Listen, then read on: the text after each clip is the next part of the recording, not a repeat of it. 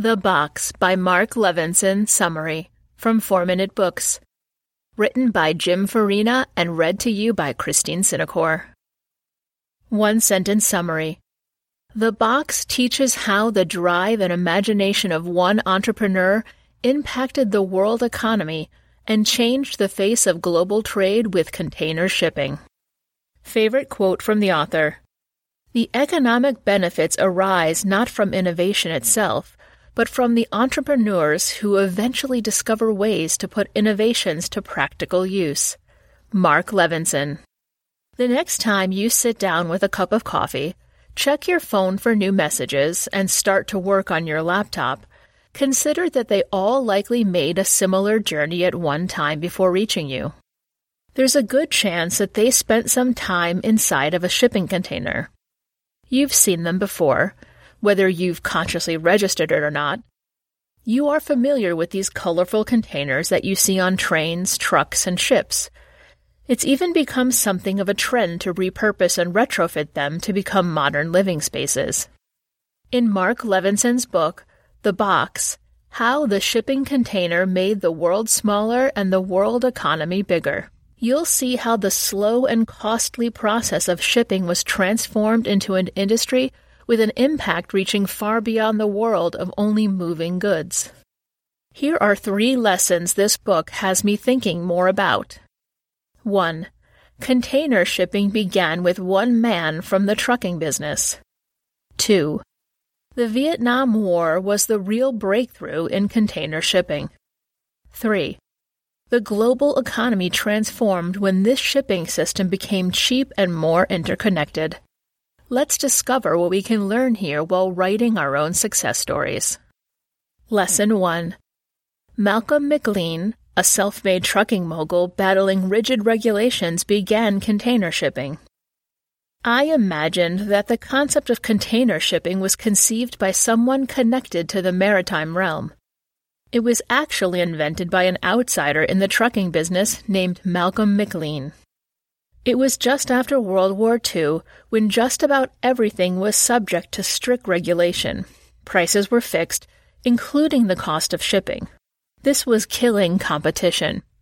The Interstate Commerce Commission, or the ICC, only allowed for companies to haul approved goods on approved routes and at approved rates.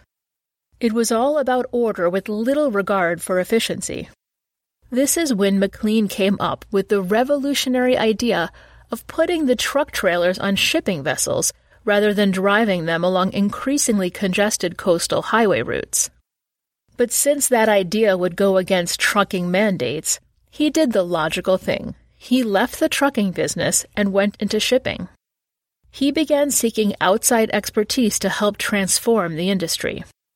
McLean thought since trucks with tires take up too much space, maybe an aluminum box would be the way to go. He found an aluminum box manufacturer called Brown Industries. His next task was to transform cranes into loading machines. Of course, the railroads were not crazy about this idea, so they protested.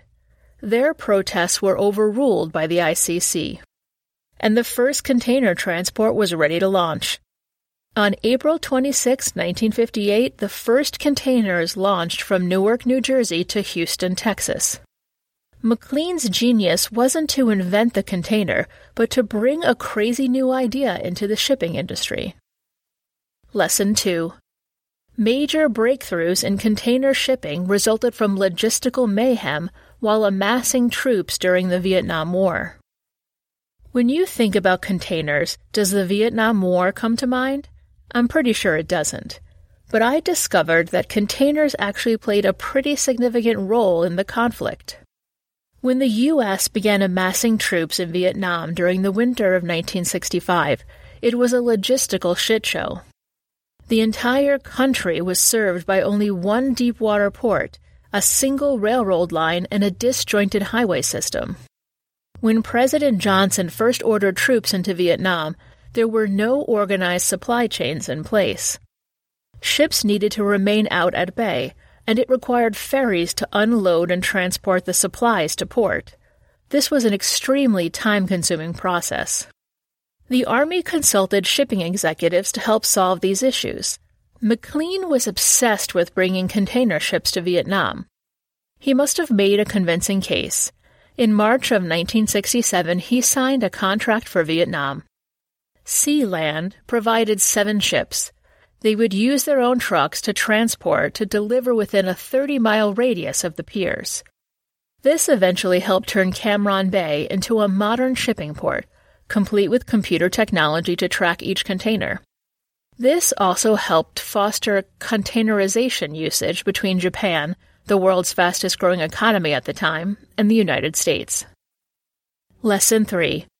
The impact of containerization affected industries outside shipping, like manufacturing and wholesaling. Even though it took some time to develop, containerization transformed the global economy.